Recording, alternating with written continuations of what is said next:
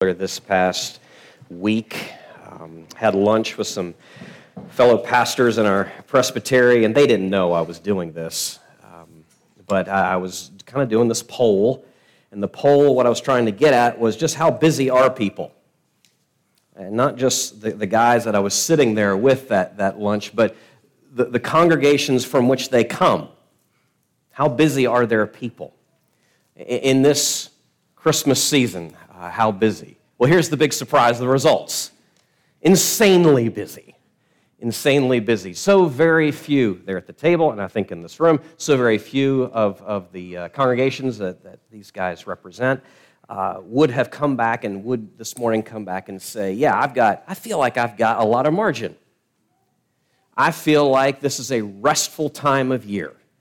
I feel like I'm really able to enjoy it, soak it up. I'm getting good ample time to meditate in the Scriptures and reflect on the significance of all of this. And, oh my goodness, my prayer time has just been so enriching.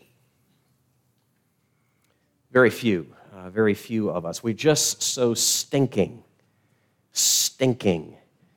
busy. And then I'm reminded, okay, there's that over here, and then there's this, bright light shining into that. And I'm reminded of this quote that I came across just this past week from Martin Luther. Those of you not really familiar with Martin Luther was really the figure, the key guy in the middle of the Protestant Reformation, some 500 years ago.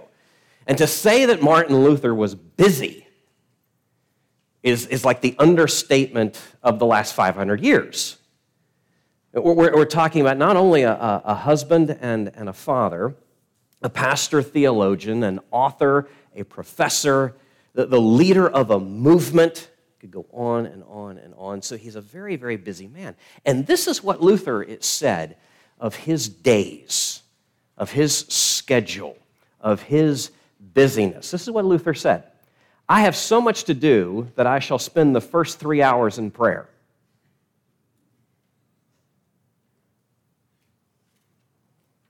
Now, keep in mind how productive he was. How much is just, we've got reams of stuff.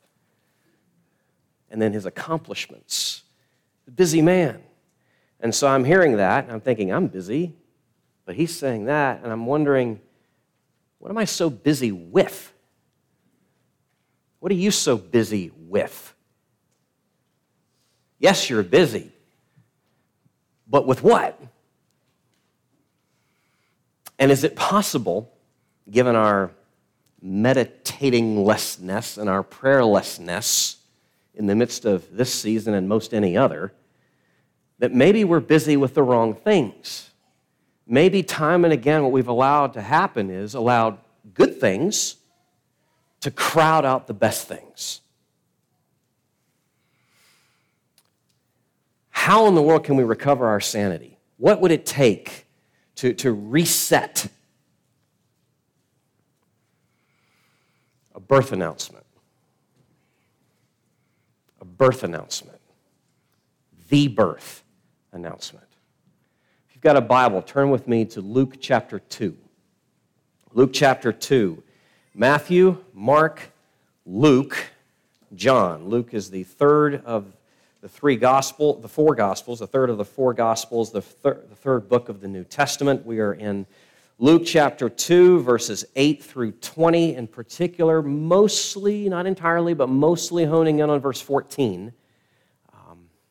The Gloria in Excelsis Deo, glory to God in the highest. We sang that just a few minutes ago. I'm going to read now, Luke chapter 2, verses 8 through 20. Hear now the word of God. In the same region, there were shepherds out in the field, keeping watch over their flock by night. And an angel of the Lord appeared to them, and the glory of the Lord shone around them, and they were filled with fear. And the angel said to them, "Fear not, for behold, I bring you good news of great joy that will be for all the people. For unto you is born this day in the city of David a Savior, who is Christ the Lord. And this will be a sign for you. You will find a baby wrapped in swaddling cloths and lying in a manger." And suddenly there was with the angel a multitude of the heavenly host, praising God and saying, "Glory to God in the highest, and on earth peace among those with whom he is pleased." When the angels went away from them into heaven, the shepherds said to one another, "Let us go over to Bethlehem and see this thing that has happened, which the Lord has made known to us." And they went with haste and found Mary and Joseph and the baby lying in a manger. And when they saw it, they made known the saying that had been told them concerning this child. And all who heard it wondered at what the shepherds told them. But Mary treasured up all these things, pondering them in her heart. And the shepherds returned, glorifying and praising God for all they had heard and seen, as it had been told them. Well, let's stop and pray for a moment, asking for the Lord's help before we go any further. Father, thank you. Thank you for this time. Thank you for this time of year.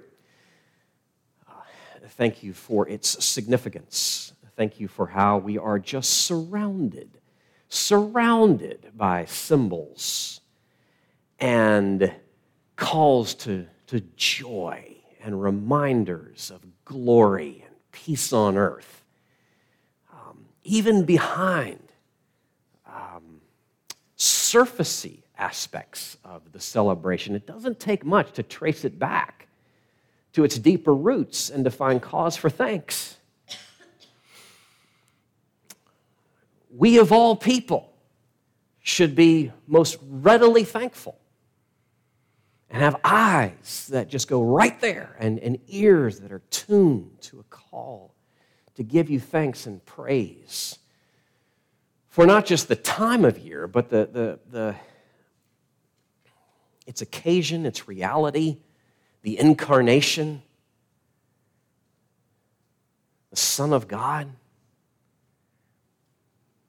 becoming one of us. Oh, would you increase our wonder, increase our confidence, increase our assurance, increase our joy, increase our anticipation. Draw us to prayer, and gladly so. We pray in your name. Amen. Wi-Fi is an amazing thing, nearly magical almost when you think about it. How you can just connect anything wirelessly, right? All of these devices, and you think in terms of just a few years ago, how things used to be. If you can remember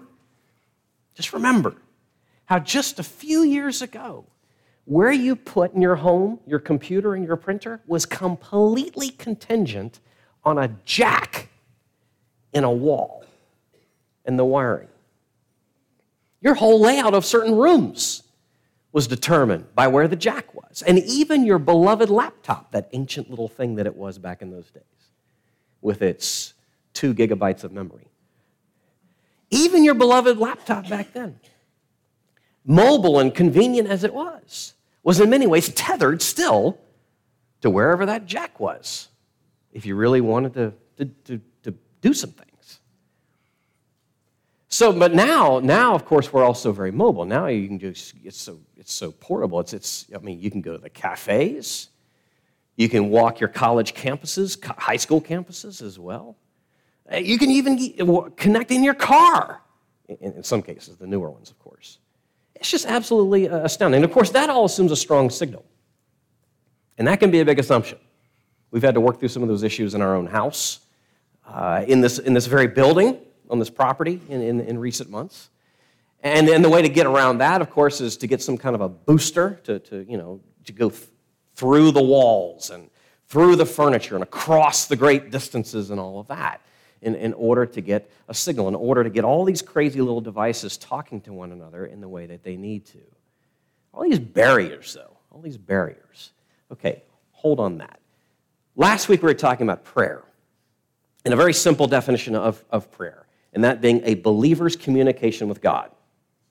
A believer's communication with God, and how as we grow in our understanding of the greatness of our salvation, we will be increasingly drawn to pray. Believer's communication with God. That said, there are barriers. There are barriers to prayer. Of course there are. It's why we don't pray. Fair? There are barriers to engaging in that. Here's the question. How would we overcome those? What would it take to change our communication with God, to enrich our communication with God, our ability to listen to Him and then speak to Him? What would that take? And that then brings us to the text. These angels, oh my goodness, angels appearing outside Bethlehem the night that Jesus was born to these shepherds. So what would it take, just coming to that text with this question, what would it take for our communication, our prayer, our communion with God to be changed, to be enriched, to be ignited, just to begin, and to be fueled, to continue? What would it take? This text shows us some things. This text actually shows us some things. The angels appearing can change. As we grapple with that and the significance of that, beneath the events, the significance of the events, as we grapple with that, the angels appearing that night over the skies of Bethlehem can change the prayers of God's people. As we grapple with the significance of what's going on there. Now, how so? That's a fine thing to say. But how is that possible? If we just break it down in three simple elements, is what we see in the text. It's 3 points in your outline, there in your bulletin. As we look at first who the messengers are, that can change the way we pray. As we look at who the audience was, that can change the way that we pray. And then, oh my goodness, as though those things weren't enough, as we consider the message itself. That can change the way that we pray. Ignite and fuel. So let's look at these things in turn. These three things. First, the messengers, then the audience, then the message. The messengers, angels. That's not really part of our common experience. So, and because of that, there's a lot of misconception and misunderstanding as to who and what angels are and their purposes and function and all of that. Let's be clear on some things. Let's just kind of clear the debris field here for a moment, if we can. The first thing saying, they are not, as oftentimes depicted in popular art, fat little babies with stubby little wings. They are not friendly and familiar characters as often portrayed in TV shows and on film. They are not domesticated. They are not readily relatable. How do we know that? Because nearly every time an angel shows up in the record of the Scriptures, Old and New Testament, people are terrified. As you see just in this account, just one account we just read just a few moments ago in Luke 2. The shepherds are described as being filled with fear. Have you ever been filled with fear? Think of how pregnant that expression is. That's what these men felt that night, seeing one angel. Just one. Okay, then who are they? Like us, they are created personal beings. Like us, they are intelligent moral agents. Unlike us, they are usually invisible, but can be, at times, making themselves visible to the human eye, as we see in the text. Their headquarters, if I can put it that way, is heaven. And there they gladly, continually, joyfully, fervently worship around the throne of God.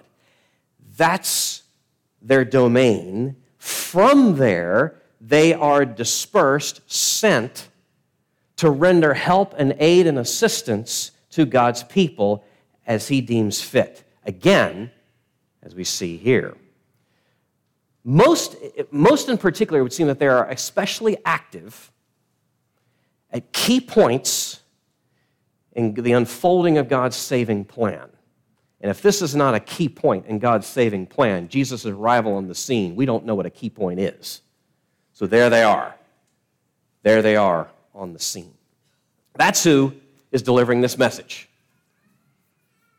The host of heaven. That is to say, an army. One shows up, and then an army comes up behind him. An army.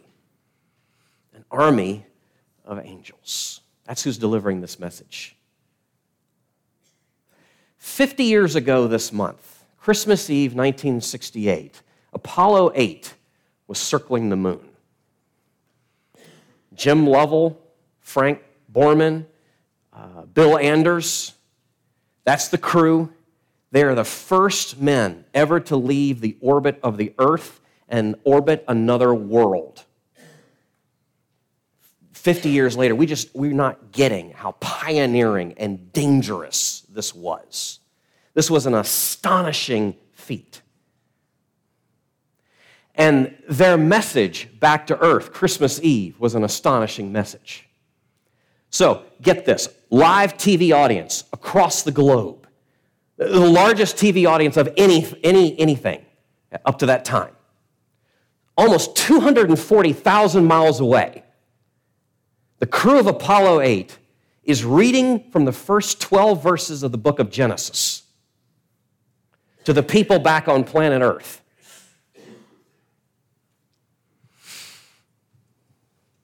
Merry Christmas, good luck from the crew of Apollo 8 to all the people on the good earth. Merry Christmas. Merry Christmas from Apollo 8. That's amazing. That's astonishing. And you know what? It's squat compared to this. Compared to that greeting over the skies of Bethlehem the night Jesus is born. You understand? I'm not saying that was nothing, Apollo 8. What I'm saying is that, relatively speaking, it is nothing. It is nothing compared to who these messengers were. Now, what does that tell us as we begin to think that through and the implications of that? Who these messengers were.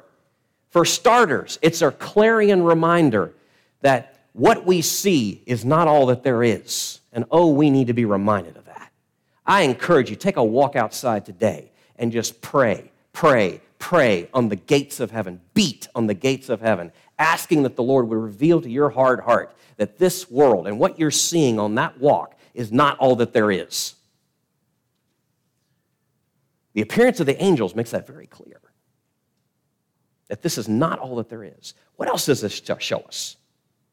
The fact that these are angels bearing this message tells us something about the truthfulness and the surety of the message. Because I can promise you, on the basis of the authority of the Scriptures, there is no spin in heaven. Now, that's hard for us. We struggle with a twofold struggle here. First, believing that there are angels, and first believing that there could actually be a message with no spin.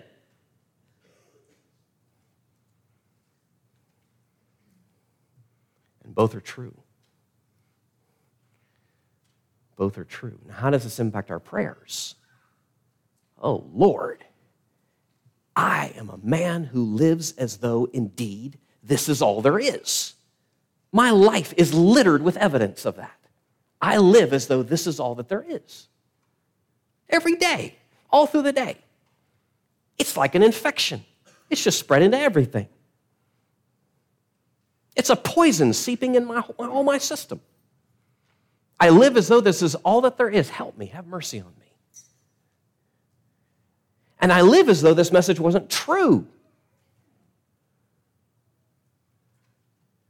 And of course it's true. Who delivered it? But I'm not hearing it. I'm not seeing who's declaring it and unveiling it towards us, for us. Oh, would you help me believe? I do believe, but help me believe. I do believe, but I don't. I see, but I don't. I hear, but I don't. Help me. Help me. Do you see how this can transform our prayers? Just who it is that's delivering the message. Who it is that's delivering the message and the implications of that. The appearance of these angels as the messengers of the message, the bearers of the message, as the messengers, changes the prayers of God's people, if we will but hear. That's the first thing. The second thing, following up on that, is the audience. Who did they deliver this message to? Shepherds. Shepherds. Now, we need to unpack that and think about that just for a few minutes as well, just as we did with the angels. Some of you may know that, of course, the job description of a shepherd, whatever context, wherever it is, whenever it is to guide and provide and protect the flock. Okay? Guide and provide and protect. Simple job description. It's not easy, but the job description is pretty simple. And as you read through the Old Testament, again and again and again, what you see is that image of the shepherd being used to describe the leaders of God's people, at least what they were supposed to be. Royal image. In fact, God himself, right? Psalm 23. God himself is described as being, because he describes himself this way, as a shepherd. And the Messiah, the Christ, Jesus, described as being a shepherd. So it's a royal image, not here. Not on the fields of Bethlehem. These are not little kings. These are not people in the upper echelons of society, sitting out there guarding their flocks by night. Hardly. They're not even regarded in that strata of the social spheres as being ordinary laborers. They're not even there. You've got white collar, blue collar, I don't know what color this is. It's somewhere way down beneath. Not regarded as good as any other craftsman or any other farmer or any other fisherman or any other anything. You have to recognize that in that ancient Jewish culture, these men were dismissed because they were ceremonially unclean, having and being in constant contact with the bodily fluids of these animals, with the carcasses that they would have to deal with from time to time. So simply from a spiritual, religious standpoint, they are ceremonially unclean. Not just that, but they had a reputation that was somewhat dubious as nomads, going from place to place to place, continually confusing mine with thine, such that their testimony was inadmissible in any court of law. So who are they? Who are these shepherds? Outcasts, rejects, the refuse of society. That's the audience. Those are the first hearers of the birth of Jesus, of that news that the angels come to. Remember that old classic Christmas special, Rudolph the Red-Nosed Reindeer, with the little, stop animatronic puppets and all that stuff? So you've got Rudolph and Hermie the elf, who wanted to be a dentist, and Yukon Cornelius, and they go to, see, some of you are nodding and the rest of you just aren't honest. They go to the Island of Misfit Toys, and I had to write this part down. There they meet what is it? I can't even read my writing. There they meet the Charlie in the Box, not Jack in the Box, Charlie in the Box, so he's feeling like rejected because of his name, and a polka-dotted elephant, a choo-choo with square wheels, a water pistol that shoots jelly, a bird that can't fly, a cowboy that rides an ostrich. No, the bird swims, that's right. And then the doll, we don't know what the doll was. She's just there talking. And the boat that can't float. Oh, but then there's the king. The winged lion, king of the island. This is what he said to our heroes. When you return to Christmastown, tell Santa about these homeless toys. I'm sure he can find girls and boys who would be happy with them. A toy is never happy till it's loved by a child. What in the world is my point in bringing this up? Christmas is for misfits, for shepherds, for outcasts, for nobodies, which means it's for everybody, which means it's for you.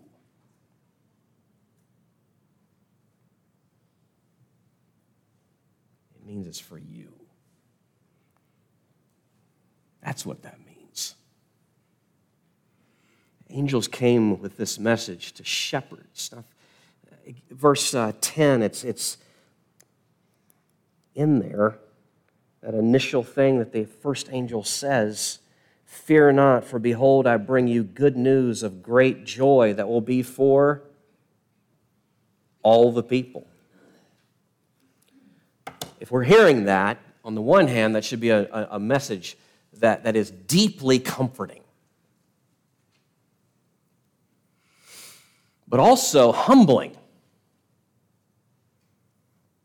because we realize who we are, ultimately, numbered among the shepherds. Every one of us, numbered among shepherds.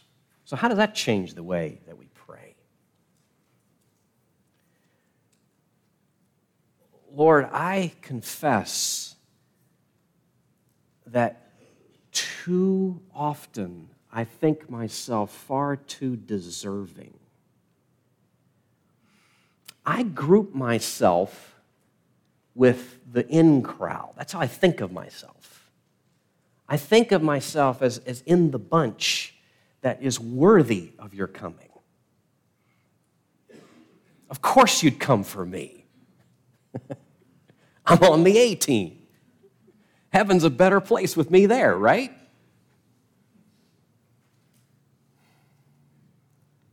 I'm such a fool. I can be such a fool.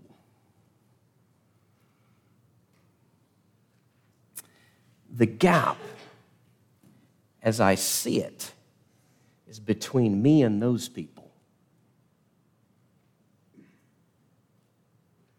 The gap, as I see it, is between me and the outcasts. And that's what's behind all my posturing and all my pretending.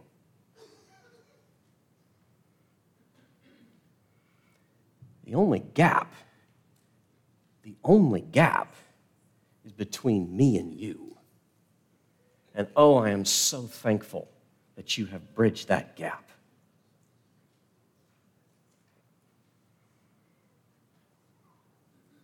Where would I be if you had not?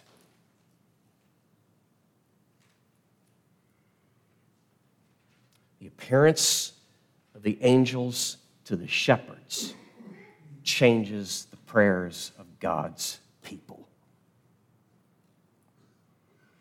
One last thing.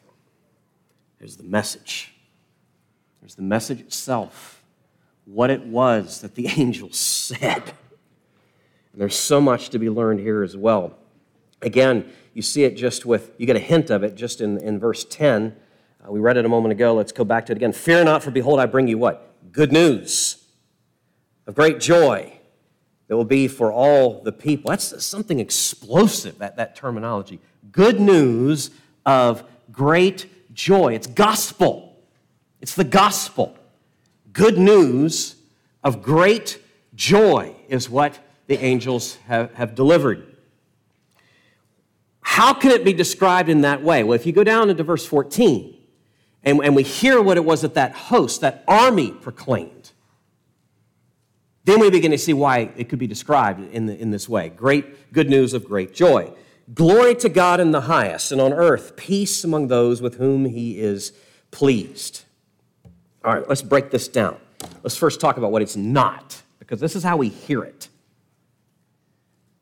It is not a surface peace. It is not merely just satisfying for bare minimal absence of conflict. That is not, biblically speaking, what peace is. This is not earthly peace. This is not something that we can create. This is not, and in terms of the contemporary culture, that culture. This is not the Pax Romana, the Roman peace, good roads, safer travel, law and order, which the Roman Empire brought. But all at the expense of crushing taxation and occupying armies. And no ability whatsoever to reach the heart. That was the Roman peace, the Pax Romana. This is not a surface peace, nor is this a pseudo-favor. This is where, sadly, some of our translations through the years have missed this. This is not, in the angel's words, goodwill toward men. The old King James, sadly, was a poor way to put it. nor is it to men of goodwill. See how conditional that is, how man-centered that is. Now, this is peace among those with whom he is pleased. This is not a surface peace. This is not a pseudo-favor, and nor is it irrelevant, this message. It's just a Sunday morning thing. It's just a matter of your private convictions, personally held. So much more. So much more. This is not a surface peace. Again, what did the angels say? Glory to God in the highest, and on earth peace among those with whom he is pleased. This is true peace, shalom. It's the Hebrew word. The way things ought to be. That's a pregnant phrase, too. The way things ought to be. Beginning, peace with God. Peace with God, peace from God. Peace with God. And flowing from that, yes, this is what the angels are speaking of. Peace within. Peace within. And peace with one another. That's what the angels are saying. That's the gospel. That's the gospel. That's the coming of the kingdom that comes with the coming of the king, whose arrival they're singing of here. Glory to God on the highest, on earth, peace. This is not surface peace. This is not pseudo-favor. This is divine favor. This has nothing to do with what we do. This grace, this mercy. Did you hear me? Has nothing to do with what we do. Nothing to do with what you or I do. Nothing. And that message is so radical and so counter to how we think and live, it inevitably brings scandal wherever it goes. It has nothing to do with what we do. This is not a pseudo-favor. This is divine favor. And lastly, far from being irrelevant, this is revolutionary. Did you know what the way they put this? Glory to God in the highest, and on heaven, or in heaven, peace, no, on earth. It lands. This message lands here, now. On earth, in your house, in your life, in your workplace, in your neighborhood, in our community. On earth is the good news of the angels. You see how that answers all of our deepest questions. Who am I? Why am I here? What is my purpose to be? Where is everything going? This message addresses that and so much more. This message grounds everything, your deepest impulses, our deepest impulses, longing for grounding, for there being something substantive to support ethics and human dignity and love and beauty. You have an instinct that that's true. Now you see it's not just your imagination. It's actually real. There's eternal grounding to all those things. How do we know that? Because the angel's message, glory to God in the highest, and on earth, peace among those with whom he is pleased. The angels, those who could see better than anyone else what was happening, come with that message. They come with that message. You know, an interesting exercise might be this afternoon when you get home is to Google or whatever your search engine is, top trending news stories of this year. And of course, depending on who's compiling the list, that will largely determine what's on that list. This is the top story ever. Not of the year, not of the decade, not of the millennia, in the history of the world. This news. And by the way, it is news. It's not advice. It's news of what has been done, not advice as to what you should do. And those are two very, very different things. This is news of who has come and what he has done. Now, how does that impact our prayers? Again, verse 14. Glory to God in the highest, and on earth, peace among those with whom he is pleased. Oh, Lord, help me. My ears, my heart are so prone just to hear this and think you are speaking of a pseudo peace, a pseudo favor, a surfacey favor, and it being irrelevant, just kind of set on the shelf, bring it out when you feel like. That's the way I'm prone to hear this. And the way the people that I know and love and care for are prone to hear this. Oh, would you help me to hear the real message? Would you help them to hear the real message of real peace, of divine favor, of something that connects and lands and transforms and changes any and everything? Help me, put me there amidst those shepherds, and help me hear what they heard. And see what they saw. And then like the angels, and then later, eventually like the shepherds, make me a herald of what I have heard. Make me a herald of what I have heard. You see how this changes? The appearance of the angels with this message can change the prayers of God's people. Now, we are drawn to pray for all kinds of different reasons. All kinds of different reasons. I was thinking of poor old George Bailey this past week. And who's not thinking about George Bailey, right? It's a Wonderful Life, in case you were checking out there. It's a Wonderful Life. And poor George. George has given so much of himself over the course of years. His dreams, he's just sacrificed everything towards the well-being of his family, his friends, and the whole town, the community of Bedford Falls. And now Christmas Eve. George is a broken man because of the loss of this loan and the machinations of Mr. Potter. And there he is at his wit's end at Marconi's bar. And an angel shows up. Remember? Now, by the way, that just chuck that as far as your theology of angels or just saying. But okay, just for argument's sake. So Clarence falls from heaven. Why? As an answer to prayer. I don't know if you remember this, but basically the whole movie is a flashback. As an answer to prayer, his children, George's children, and his own. This is how George prays there at the bar. Dear Father in heaven, I'm not a praying man. But if you're up there and you can hear me, show me the way. I'm at the end of my rope. Show me the way, God. Now, what was it that drove George Bailey to pray? Desperation. Well, of course he was desperate. Who wouldn't be? But is that the only grounds? Is that the only thing that should drive us to pray?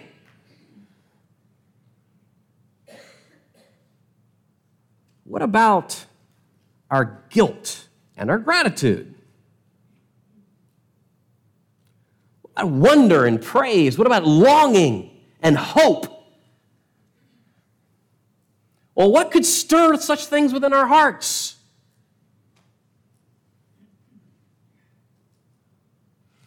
What could change our communication with God? What could ignite that? What could fuel that? Not just here at Christmas, but throughout the year, this coming year. What could ignite it and what could fuel it? The events of Christmas and the realities that they reveal. The messengers were angels. The audience was shepherds. And the message was the gospel, the good news. And my friends, to the degree we can hear that, that will change our prayers. Let's pray. Lord, here we acknowledge what we're seeing here, what we're reading here is hardly part of our normal experience. We don't bump into angels. We don't really come into contact with shepherds. It's hard for us even to hear this news. We have a terrible habit a heartfelt stubbornness at holding all of this at arm's length, which we confess to you is beyond just a mistake.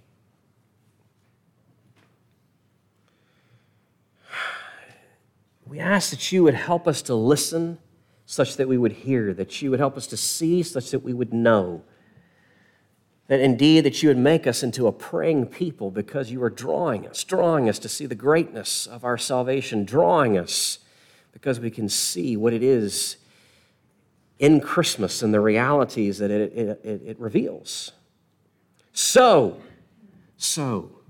make us a people whose hearts are just ablaze with wonder at what you have done and why you have done it and for whom. And oh, would you make us a bit less busy, but a whole bunch more celebratory and deeply, deeply joyful. We pray in your name. Amen.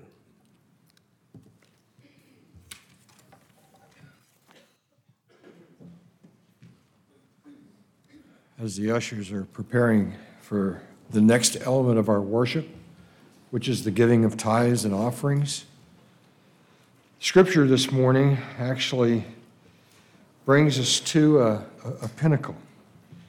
It actually provides the real providence and the real provision for all that we have. It is not ours. This is the word of the Lord. Yours, O Lord, is the greatness and the power and the glory and the victory and the majesty. For all that is in the heavens and in the earth is yours. Yours is the kingdom, O Lord, and you are exalted as head above all. Both riches and honor come from you, and you rule over all. In your hand are power and might, and in your hand it is to make great and to give strength to all. And now, we thank you, our God, and praise your glorious name. But who am I, and what is my people, that we should be able thus to offer willingly? For all things come from you, and of your own have we given you. For we are strangers before you and sojourners, as all our fathers were. Our days on the earth are like a shadow, and there is no abiding. O Lord our God, all this abundance that we have provided for building you a house for your holy name comes from your hand and is all your own. Let us worship this morning in the giving of our tithes and offerings with this in mind.